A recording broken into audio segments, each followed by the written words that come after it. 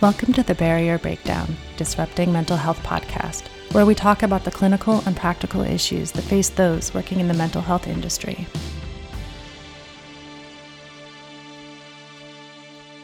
Hello, everyone, and welcome to this week's episode of the Barrier Breakdown. My name is Erin Molyneux-Bailey, the Chief Operating Officer at Cognitive Behavior Institute, and my co-host, Dr. Kevin Caridad, who is the CEO and owner at Cognitive Behavior Institute.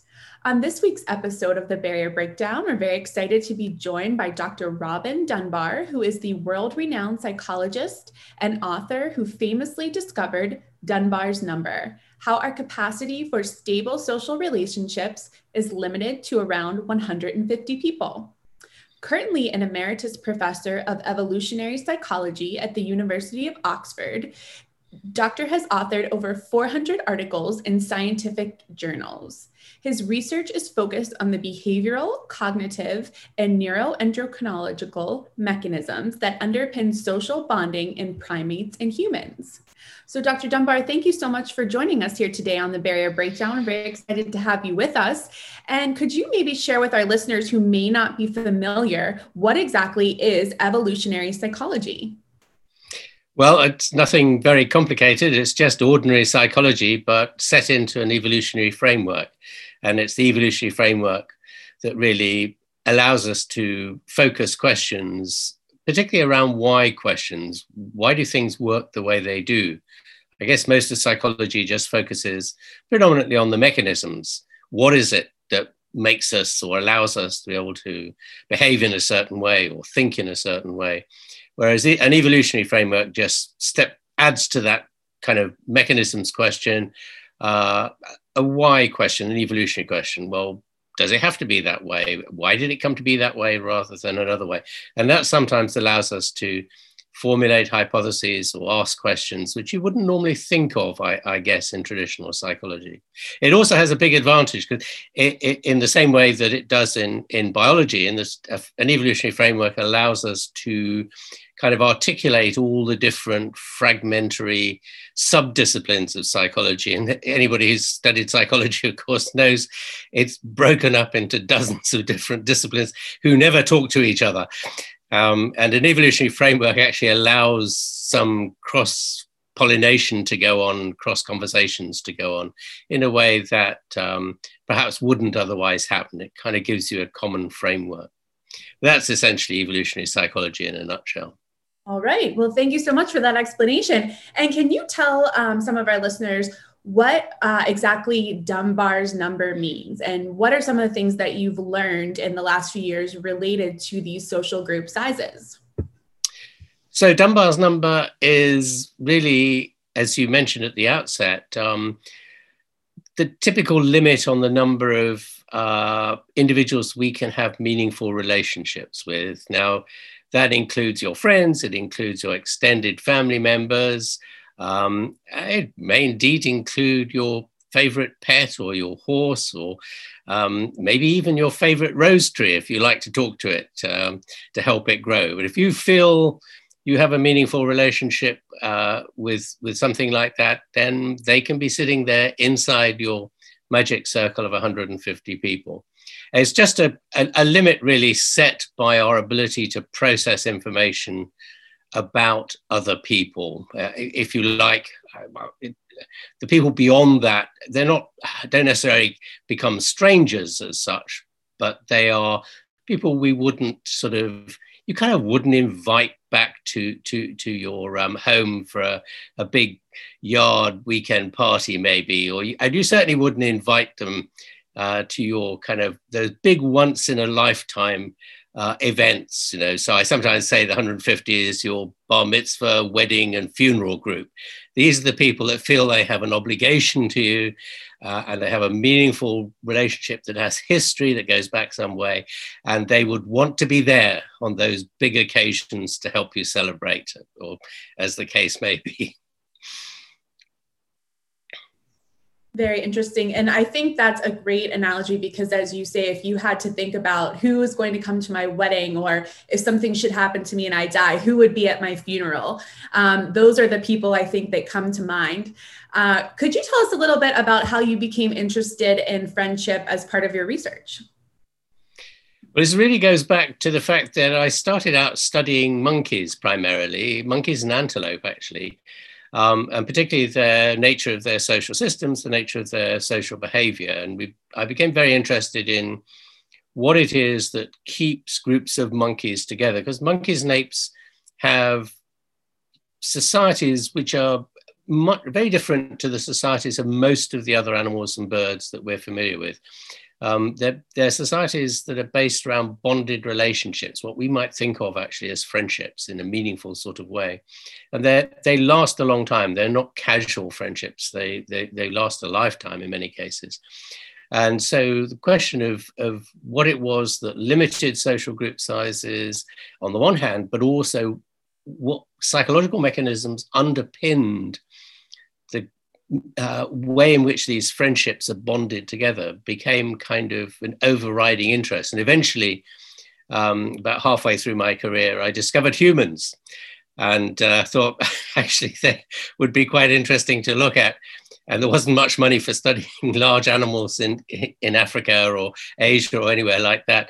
So I switched over to doing much the same things on humans. And that kind of opened up not exactly a can of worms, but more questions that I could ever have hoped to answer in a single lifetime. But we've really spent a lot of time trying to unpack the nature of what relationships are, what they mean to us, how they work, how they don't work sometimes, and how they allow us to build out of these kind of dyadic friendships, if you like, a community based around a kind of network of interacting community members. So kind of how we create community cohesion has become a kind of a fairly major interest along the way.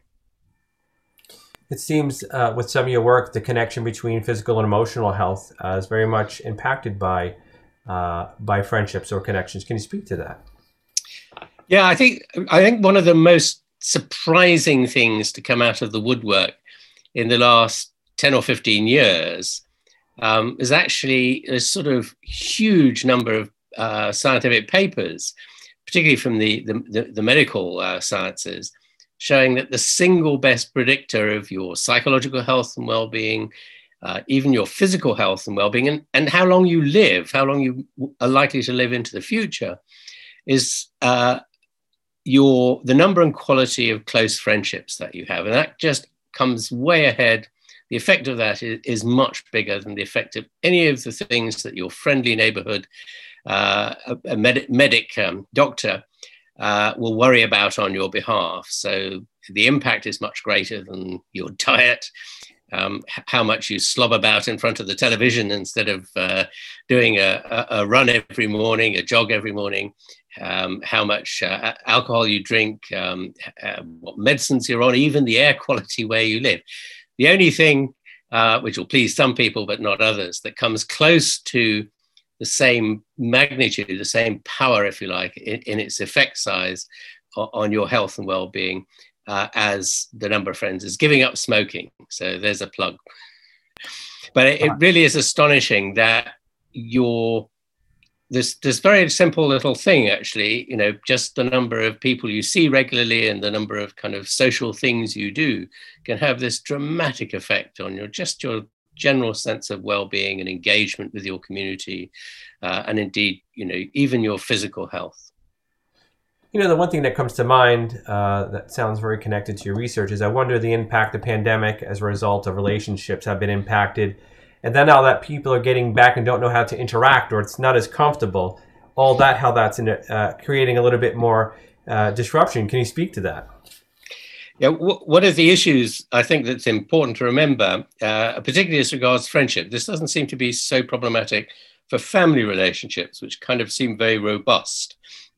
But for friendships, the quality of friendships depends very much on how much time we devote to them, how much time we spend with our friends doing the kinds of things we do with them, be that playing bridge or hiking in the mountains or just sort of hanging out and having a quiet chat over the yard fence, as you might say. We have to keep those kind of friendships going, and it requires a huge amount of time on our parts. something like we spend about 3 hours a day on average in social interaction with people. And about 40% of that time is devoted to just 5 people.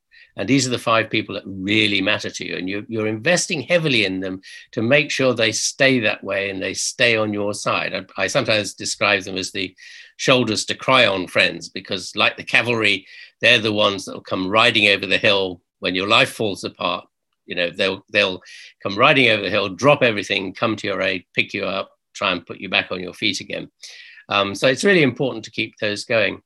So the great question is really, what effect the lockdown and the pandemic has had on those relationships. And on the whole, I'm inclined to think that probably the short answer is not a great deal yet, because we haven't been locked down for long enough. I think if lockdown seriously went on for more than a year, so you literally didn't see anybody, that might have serious repercussions for your friendships, because the quality of friendships declines by about a third over the course of a year's absence.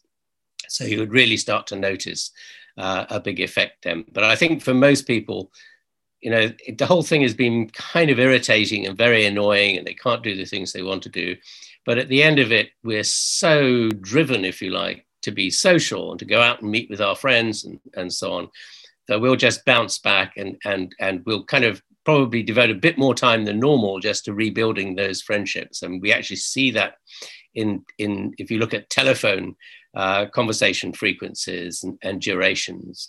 If we haven't called somebody for a while when they might have expected us to, well, the next phone call we make to them is about half as long again as we would normally give them, as they were kind of just trying to make up and kind of rebuild the relationship. So I think the place where it's going to be worst affected is for the older folk, sort of, let's say, plus 70 and above, because their social networks, their friendship circles are declining steadily at that stage, because the effort required to go out and meet new people and so on to replace friends who've moved away or perhaps died is kind of just too much. So they tend not to do it. And as a result, your friendship circles shrink. And I think the pandemic, if they're in lockdown on their own, or perhaps they're just one other person, may actually kind of a little destabilize their friendships, not their family relationships again, but friendships may have to be kind of renegotiated a bit. The possibility that kind of it might affect younger people, children, teenagers, and so on, I kind of think marginally so, because children are designed to be very resilient in the face of everything we throw at them or the world throws at them. And I think they're so intensely designed to be social that, as soon as they're let out of school, as it were, they'll be doing all the things they used to do and rebuilding friendships very quickly. And their friendships turn over very fast anyway. We reckon about 30% of late high school, end of high school, early college age kids' friendships turn over every year. And that's simply because they're meeting new people. So, they're kind of intensely social in that sense. Unlike us old folk, dare I say it, who've stabilized a bit more and settled down to a sort of fairly steady group of core friends who remain kind of more constant over the course of our lives. I'm glad that you brought up that topic of investment, because I know that is one of the topics that you cover in your book you recently published, which is called Friends: Understanding the Power of Our Most Important Relationships. And has your research, or do you have any thoughts on how that investment, is it more, I'll say, beneficial face-to-face, or how has technology allowed people who may live further apart geographically or even in different countries to be able to spend the time and energy investing in friendships through the use of technology rather than face-to-face? I think we've all been kind of interested in that, actually. From my point of view, the question has been the nature of kind of conventional face-to-face interactions are clearly very limiting, because you can only meet with a few people at any one time. And therefore, do things like social media allow you to meet with more people at the same time, and therefore have kind of bigger social network. And other people have been interested in, how the digital world influences our social world in a more general sense. I think the consensus in everybody's research, and certainly in ours, is that social media work extremely well in allowing us to keep contact, particularly with people who've moved away. And so we can't kind of walk around the block and knock on their door and say, do you fancy going for a walk, or come and have a beer with me, or something like that. And, we have that pressure to keep old friendships going. But it seems that, and certainly from our work, that people find really none of the digital media, and that includes the telephone, anything like as satisfying as a face-to-face interaction. There's something about being able to stare into the whites of somebody's eyes and reach out across the table and pat them on the back or give them a hug, or what have you, that just makes that interaction more meaningful and warm, and so on, and allows us to build our friendships. And part of that is because I think physical contact, touch, plays such an important role in regulating our relationships. So clearly, touch is not something you do with everybody, because it has a very intimate quality to it.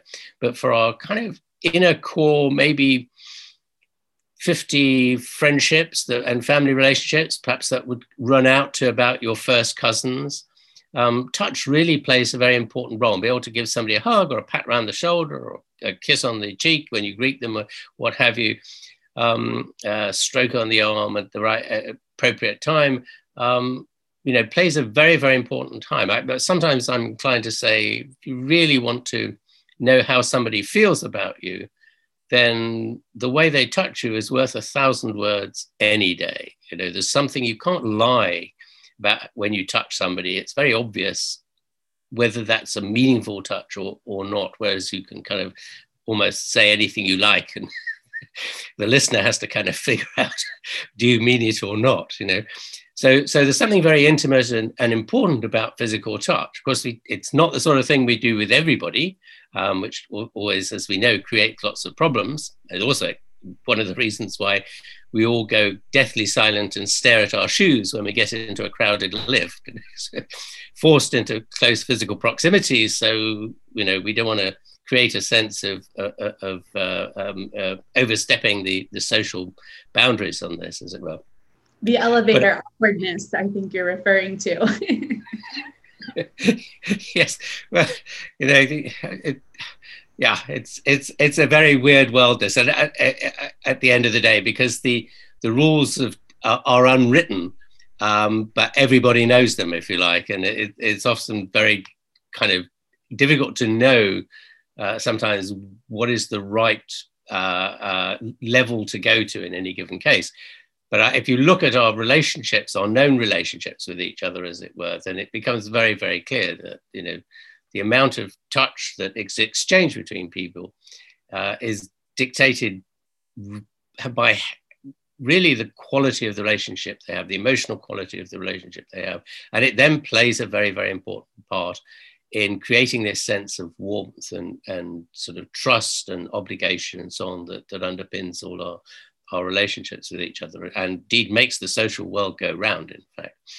So, digital media lack that, and I don't think they're ever going to sort that one out, although I have promised the techies that develop all this stuff that if they can ever solve virtual touch for us, they probably will deserve the Nobel Peace Prize next time around, because it will make a big difference to how we manage our communities, I'm sure. But in the meantime, it's clear that it kind of, the digital world kind of works well enough to keep things ticking over. But we think that's probably the best it can ever do. It just stops the relationship decaying quite so fast when you can't meet up. It's never going to stop that decay happening completely. So, if you don't see somebody for a very, very long time, say 2 or 3 or 4 years, no amount of digital media will really prevent that friendship eventually becoming an acquaintanceship, somebody you once knew, but you haven't seen for years, and you can't really remember much about them now, and you don't know what they're doing even. The one exception to that we've noticed, and remember we're only talking about friendships here, not family relationships, is those 1 or 2, and it really is only 1 or 2 kind of people you've known probably since your first year at school maybe, or your first year at high school, that you formed a really strong bond with. And somehow those relationships have become more like kind of sibling relationships, brother-sister type relationships, and they will then stand the test of time. But for those of us who are old enough to gone back to high school meetups with people you were at high school years and years and years ago, everybody will tell you it's fun for about half an hour, and then you wonder why on earth you were ever friends with all these people. And that's just because life moves on. We change our interests, and so we change our friendships, and that's part and parcel of real life. So that does raise an interesting question about the digital media, is whether you actually want to keep up with friends from a past life, whether in fact you aren't better off meeting new people. And I think there is an argument for that particularly for these close friendships in the sort of shoulders to cry on kind of level of friendships, it's no good having a shoulder to cry on who's 1,000 miles away on the other side of the continent. What you need is a shoulder to literally cry on, a physical shoulder. You have to be able to walk around and knock on their door and say, give us a hug and help me out here. And so if your good friends move away, then maybe you shouldn't spend the time on digital media trying to keep that relationship going. What you should be doing is trying to replace them with somebody local. Gotcha. So it sounds like that guy who was giving out free hugs had it right. Yes, well, we're British, remember, over here. We don't go around hugging everybody. Evan must be British. I didn't know he was. Actually, it's not true. It is not true. I exaggerate, because we did a study of where people touch each other in relation to different kinds of relationships all the way across Europe, west to east, so Britain to Russia, north to south, Finland to Italy, and then in Japan as well. And basically the patterns are just the same. Oh, yes, okay, the Italians are more touchy-feely and huggy than the British are, but not a great deal in the grand scheme of things. And, where you're allowed to sort of hug people or touch people, pat them on the shoulder, or whatever it is pretty much the same across cultures. Typical as an American, is a big mix. So I have Italian, Spanish. I do have some English too, Aaron. So maybe that's the part that's a little bit genetic priority. Knew it was there. So that said, Doctor, you've done much research, over 400 publications. Anything surprising that you've seen in any of the research that you've done that really stands out? Well, I guess lots of things in many ways sort of kind of left fielded us. But I guess the one that has kind of surprised us more than anything is the big differences in social style between men and women. And this is, most of our focus on gender differences has been on kind of things like IQ and can you do physics, or, are you better at writing novels and all these kind of things. And the broad answer to all those kind of questions is there are no differences. It's trivial. But the social world really is different. And men's social world is astonishingly casual. And